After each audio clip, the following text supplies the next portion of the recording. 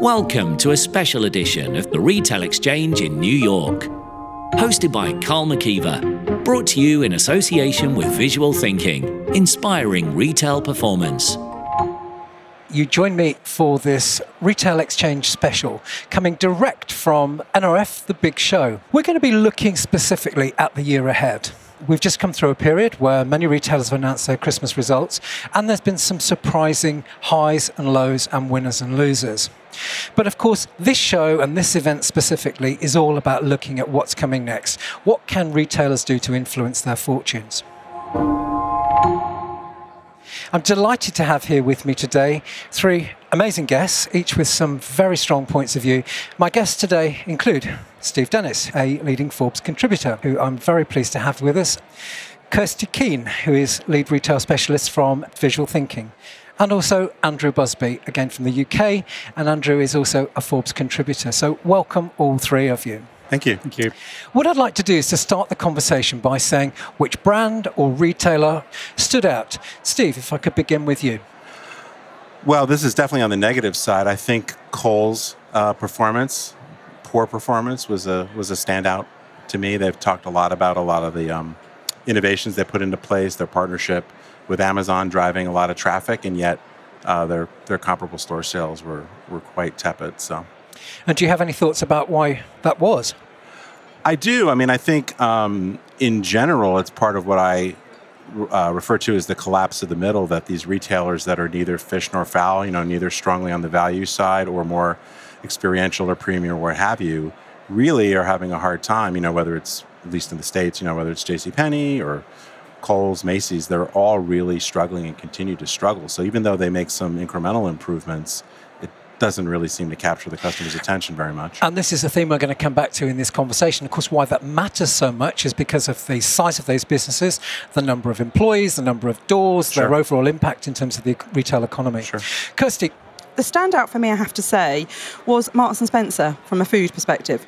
So, they're doing something quite compelling with their overall proposition. They've really upped the ante in terms of their overall look. They're driving quite a bit of innovation, but also their pricing structure has become a lot more in line with some of those other value-driven businesses. However, that said, I think the difficulty is, and that has always been with M&S, is that actually their GM product is not faring in the same way. So I guess credit where it's due. This is an area of the business which had continued to have some work to be done to definitely restore its fortunes. But whatever the new team are doing there, it seems to be paying off. How about it for you, Andrew? Well, I mean, first of all, I'll go along with that. And also, having visited their food hall in Clapham, you have to, because I think I'm probably known for not always being so complimentary about M&S, but I think you do need to give, as you say, Karl, you need to give credit where it's due. Unfortunately, the clothing continues to be an anchor which drags the whole of the group down. But the other unfortunate bit on the negative side was John Lewis. I'm not sure whether any of us really saw that coming. On the positive side, it's usually those retailers who are doing the basics right, and they are engaging and they're inspiring their customers. And sadly, there's a lot who just simply continue not to do that. But so I think we really got to focus on the ones like a Next, like a Primark, who are doing that. I think what we brought out there early on in the conversation is the unique perspective that we aim to do today, bringing together the best of UK and USA retail and really talking about what's next. We're going to look at 5 sectors in some detail. I want to throw those out there, and for each of us just to give some comments on what do we see as some of the headwinds, where are those challenges, and what would be the response that's required to literally keep these businesses on the straight and narrow. We've had a couple of years of some spectacular retail failures, people that are wobbling, people who are still in the intensive care room who need some further help. But if they were going to do some things this year, what should they be focusing on? And let's start with grocery. So look, grocery is something that affects all of us. In the UK, Morrison's had a disappointing Christmas. Tesco was flat as the biggest retailer. But we've seen the continued rise of the discounters. Lidl and Aldi both posting impressive performance. And as Kirsty mentioned, Marks & Spencer really, I think, turning things around. There's some great green shoots there in terms of how they can re-energise the business. But Steve, from a USA perspective, what's going on in grocery? Have you still got some of those big polarisation challenges between kind of the low price, the mid-market, and kind of the premium end? Yeah, I think it's still pretty polarized, but I think in the grocery here in particular, it's moving much more stronger to the value side. Some of the retailers you mentioned, some of the bigger ones, I think emphasizing value more. One of the big factors in the US, and I think in some other markets, is, basically the rich are getting richer and everybody else is struggling or getting poorer. And so a lot of the shift to value, whether it's grocery or apparel or what have you, is driven by macroeconomic factors. And do you think that's what's behind the recent announcement, say, from someone like Dollar General, who are going to be having a pretty impressive expansion during this year? Yeah, I think if you look at the shift away from moderate department stores, but I would say also probably moderate price points in grocery, a lot of that is driven by affordability. Now, some of it is also expansion of a lot more options. There are many more places where people can go to a dollar store or a Trader Joe's, or, it's just the sheer availability is driving some of those market share shifts. The other thing I think is happening in grocery is really a battle for delivery speed.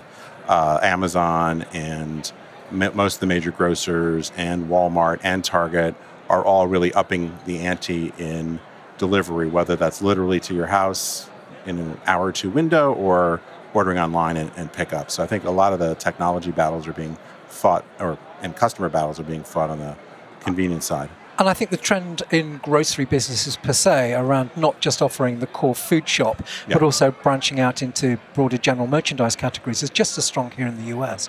And I think if you take somebody like Target, who for a couple of years ago was maybe looking less on that positive path, but they've really done some very good work. What do you think is happening in Target? So I think Target's a great example of what I call the store striking back, which is where some physical retailers decided that their stores were actually assets rather than liabilities. What I say a lot is, when you think of something as a liability, then you want to cut it or control it. And I think that was sort of the pervasive direction for a lot of retailers in the so-called retail apocalypse. But some savvy retailers like Target said, well, our stores need to be different, but how can we leverage some things that they can do uniquely that an Amazon can't? And operate them in different ways. And so in many cases, that's order online, pick up in store. It's some selective investments, realizing that they can actually get a payback by putting in more customer service, maybe remodeling the store, reallocating. And I think Target have also been very strong on developing private label. It's an area where they've really been quite transformational. They have a big push on consolidating their private label. The other thing I think they've done selectively is partnered with some of these newer brands like Quip and Casper to offer a unique point of view for brands that are not physically distributed to the degree that some of the big national brands are. So when we come on to talk about some of the pressure which is happening, some of the more boutique or lifestyle retailers, what we can see is that the grocers continue to make inroads into their categories, be that clothing, general merchandise, stationery products for the home. The might and power of the grocers and their ability to act fast and act at scale is what's really piling on the pressure. Well, that, and I think just inherently grocery from a frequency standpoint, if you think you're of a typical traditional department store, right, you get 4 or 5 trips a year, right? Most people are going to the grocery store, at least once a week, if not multiple times a week. So they can just leverage that add-on or impulse sale in a way that most other traditional retailers can't. And Kirsty, I think you were also commenting before we started to talk together about how Sainsbury's appears to be coming back, and I think that's been very much reflected in the sales of their general merchandise as well over the Christmas period. Yeah, absolutely. But I think that, it echoes a lot of your points actually there from a basics perspective. I think they've really invested in some retail standards, the overall store presentation, some of those real essentials for retailing they focus back on again. And I think, they dropped the ball a little bit there, and they kind of felt very much that they could, trade on the back of their name and actually not invest in those things and look at tech, etc., which, don't get me wrong, is needed in this generation of retailing. However, you still need to remember that the basics are fundamentally important, especially in those frequent customers who are returning multiple times a week. It's about having fresh produce readily available. It's about making sure that it looks neat, clean and tidy. Give me somebody there if they're available to help me, and make sure that my transaction is, smooth, and, I will want to come back again. Yeah. And Andrew, we've all seen the rise of the discounters in the UK, and again here in the US, and brands like Aldi are starting to make some very strong inroads. What do you think is going to be some of those kind of headwinds in the grocery sector in the UK? Because I think, as we've seen, it's really those with a very strong discount perspective or a value-driven proposition which are really doing the numbers. Yeah, so if we look at, we were just into 2020, and it seems the fashionable thing now to talk about this decade. So now our horizon, everybody had their 2020 plans. Now, well, you've got to deliver them. We're in 2020 now, so let's look at 2030. So in terms of, if we take that horizon, then I think of the big four, one of them will disappear. I would have bet my money a few years ago on that being Morrison's. I'm not so sure about that now, but one of them, because of the rise of the discounters, they're taking more and more share. They're eating up more and more of the market. And I don't see that slowing down. I see it accelerating, because we know that both Aldi and Lidl are on massive expansion plans in the UK. They did very well, especially in wine and their centre aisle general merchandise. I don't see that slowing down at all. I think, to Kirsty's point, Sainsbury's, I'd agree with everything that you said, apart from the fact that they're beginning to turn it around. I don't see that. But you're absolutely right. I think availability, customer service, store standards, and that goes back 2 years when they cut out a whole layer of management and staff from the stores. So, yeah, basics matter. And I think the other thing for me, not just with grocers, but across the piece, is that you really need to be clear about what your brand stands for. Because if you're not, how do you expect your customer to understand? If your customer doesn't understand, they'll get confused and they'll leave. And of course, this is the year in the UK where Marks and Spencer's will eventually launch its transformational, multi-million pound transaction with Ocado to now start to have an online grocery delivery. How much of a game changer do you think that's going to be? For M&S, I think it could be massive. The Ocado platform is obviously very good, very effective. I don't see that, all the signs are, particularly with the troubles that Waitrose are having, that I think that'll be successful. I think what it will also do is focus their minds on the food business, and I think it'll make them wonder, well, where are we going with this? Do we want to just become a food business? Yeah, so, many people have asked the question before, but do you think we could start to see some serious discussion about possibly the separation of those businesses? Yes, in a similar way, not the same obviously, but a similar way, I guess, to John Lewis. And I think they're already starting, because there's signs now that Steve Rowe and the management team there realise that obviously everybody knows they've got too much space. It's been a question of, well, how do we repurpose it? And of course, what they're doing now, and I think it started with the Marble Arch store. I don't think they've acknowledged it officially, but it looks very much like a couple of those floors in that flagship store are going to be turned over to office space of a WeWork style, model. So let's take the conversation to Marble Arch and specifically Oxford Street, London. And here you find some of Britain's biggest department store brands. So let's look at department stores and what's going on there. Steve, tremendous amount of change in the last couple of years. Sears is a story which is not yet done either ways. No. Yeah, it's a practical matter. It is. Okay. It was done when I left, not because of me, but it's been done for a long time. It's just taken a long time for the patient to die. Yeah, it's an agonizing story. Yeah.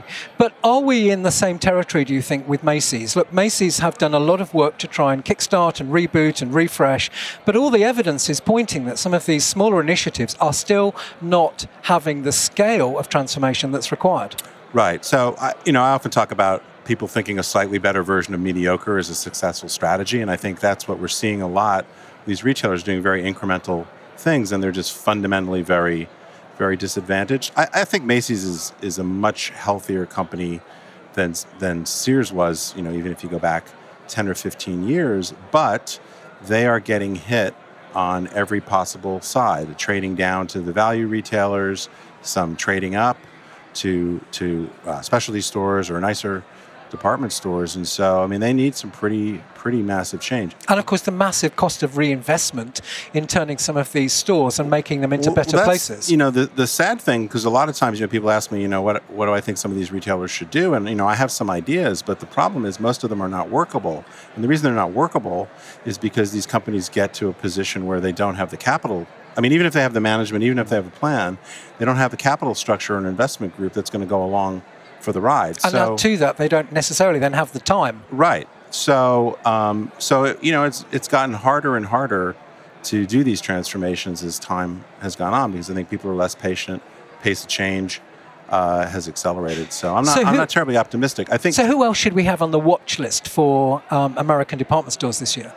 Anybody in the middle, I would say, in the middle of the market that's not making massive changes in trouble.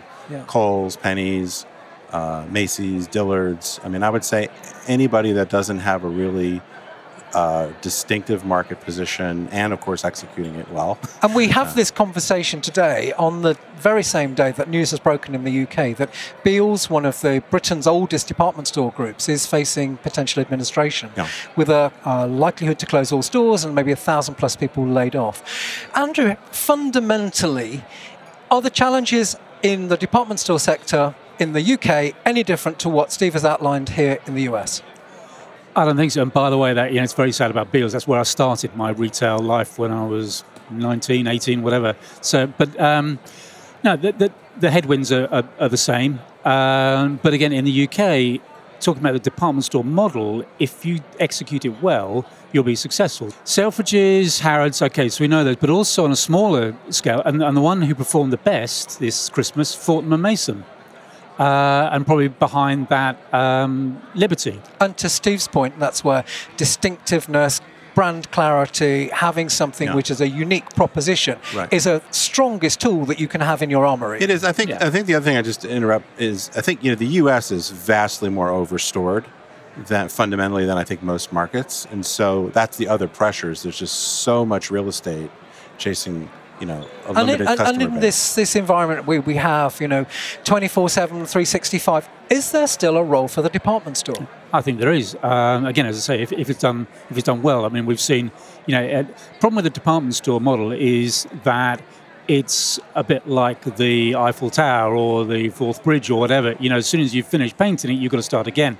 So to keep that big box running and all those escalators that are running through them and the whole infrastructure, that takes, to Steve's point earlier, that takes capital. And again, where the likes of Selfridges, I think those four, Selfridges, Harrods, Fortnum & Mason and Liberty, where they score is that you and this is a reflection on us as consumers. We want to go in and we want to be inspired. We want to be curious. We want to go around every corner. There's something new, something surprising, something different.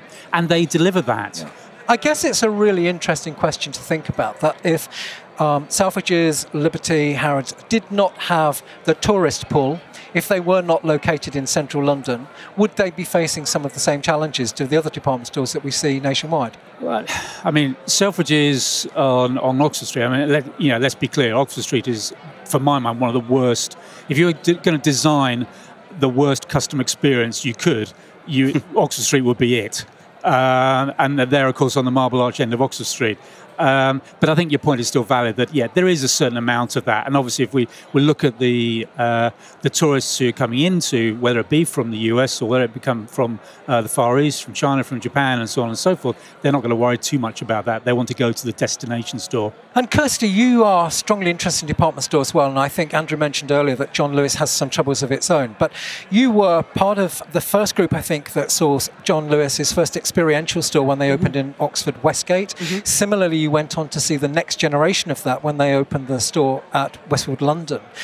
What do you think is really successful or not within this rejuvenation? Because so much has been placed on experience, but is that what customers are still wanting? Do you know, I'm not so sure. So I think that model works brilliantly in the likes of Westfield, in White City. I think it works great because I think when you're going to somewhere like that, actually you've got the time, that you're going to invest that time in whatever experiences that are an option for you. So I think that actually it works there. When you get down to the smaller cities, I think that the model is going to struggle. The concept is going to struggle, because actually I think that, largely speaking, I do think that there is a little bit of a mismatch. I think the customers that go in there, actually it's more about service. So a lot for John Lewis Partnership to get its head round this year, both at its Waitrose division and similarly in its department stores. And of course that's not even taking into the conversation what could happen still with Debenhams, going to close 19 of their stores by the end of January this month. And of course House of Fraser, which has had its well-documented troubles. Moving on from department stores, I think we can say, both from what we looked at in grocery and what's been going on elsewhere, mid-market is where the pressure is really on. Yeah. We have here in the US the likes of Gap, and even now rumoured to be Old Navy that's starting to lose some traction. Yeah. Where is mid-market going to go, and what needs to be done? Well, I'm not certain, and I'm maybe like a broken record on this. I'm not certain there is anything really as a mid-market anymore. I think it's just so hard. I'm sure you find some exceptions. I think it's so hard to stake out any real ground there. I think, you've got retailers that have certain issues. Like I think Old Navy, to me, is really more of a value player. I'm not even sure I would put them in the mid-market, but I think you get the problem of having expanded a lot, maybe not executing as well. I think those are perhaps more their issues than being mid-market per se. And I think irrespective of sector that you're in, you mentioned, I think, what is going to be the key word for this year, and it's all about execution. Andrew, what does execution mean to you? Execution, I think, it means, doing the basic, and this is the trick, this is the challenge. You've got to still do the basics, and as Kirsty was saying earlier, that's what we're seeing. If you don't do that, then you're going to fail anyway. So you've got to still continue to do that. You've got to try to find that capital, because the demands and expectations of consumers are just running away from most retailers. They can't keep up. So they've got to try to find a way to grab their attention. So they need to come to places like this, the NRF, because they're going to see all the technology on display. But they need to understand their brand. And once they've done that, that should inform them about what technology they want to deploy. So smart deployment, really, not just tech for tech's sake. Steve, execution, what does that mean for you in a nutshell? Well, so I think about it as you have to deeply understand the customer journey, and kind of what Andrew's saying, they're the basics that you have to execute on. You have to eliminate a pain point or just meet the very basic standards, and that will play out differently depending upon what sort of retailer you're in. I think the real magic is, execution now, I think, has become table stakes. You're really going to get hammered, whether it's on reviews or just losing business if you can't get the basics right. The key is to find those things you can really amplify to be more remarkable. That's the hard part. But I think the pressure on execution, or almost like the return of focus on execution, has come because a lot of retailers understand that their traffic is declining, probably going to continue to decline in many cases no matter what they do. And so if you can't convert the traffic, you've just wasted some of your investment. So I think it's getting that real laser focus on what are those things that are most important to conversion of the traffic you have. Second thing would be what's most important to adding on another item or trading that customer up. Kirsty, when we were chatting earlier, one of the things I think you felt was crucial to execution was store team capability. Absolutely. So much has been invested in stuff which is going on behind the scenes and the back office, but actually it's about rebalancing and focusing more of that time, effort and energy, and physically real cost, on re-engaging colleagues. Most definitely. I think for me, execution, if I were to sum it up in 2 words, it'd be best practice.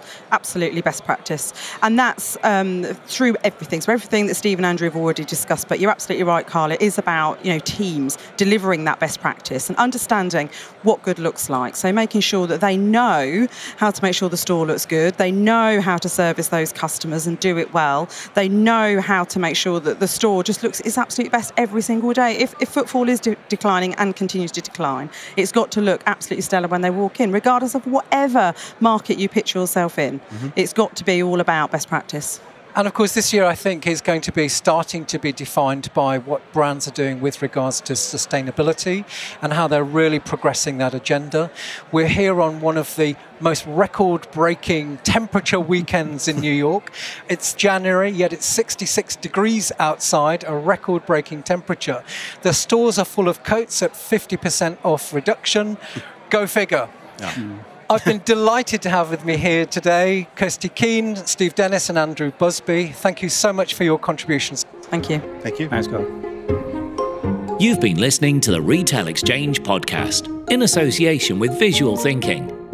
Stay up to date with new podcast episodes by subscribing online at theretailexchange.co.uk and join the debate on Twitter, #RetailExchange. Thanks for listening.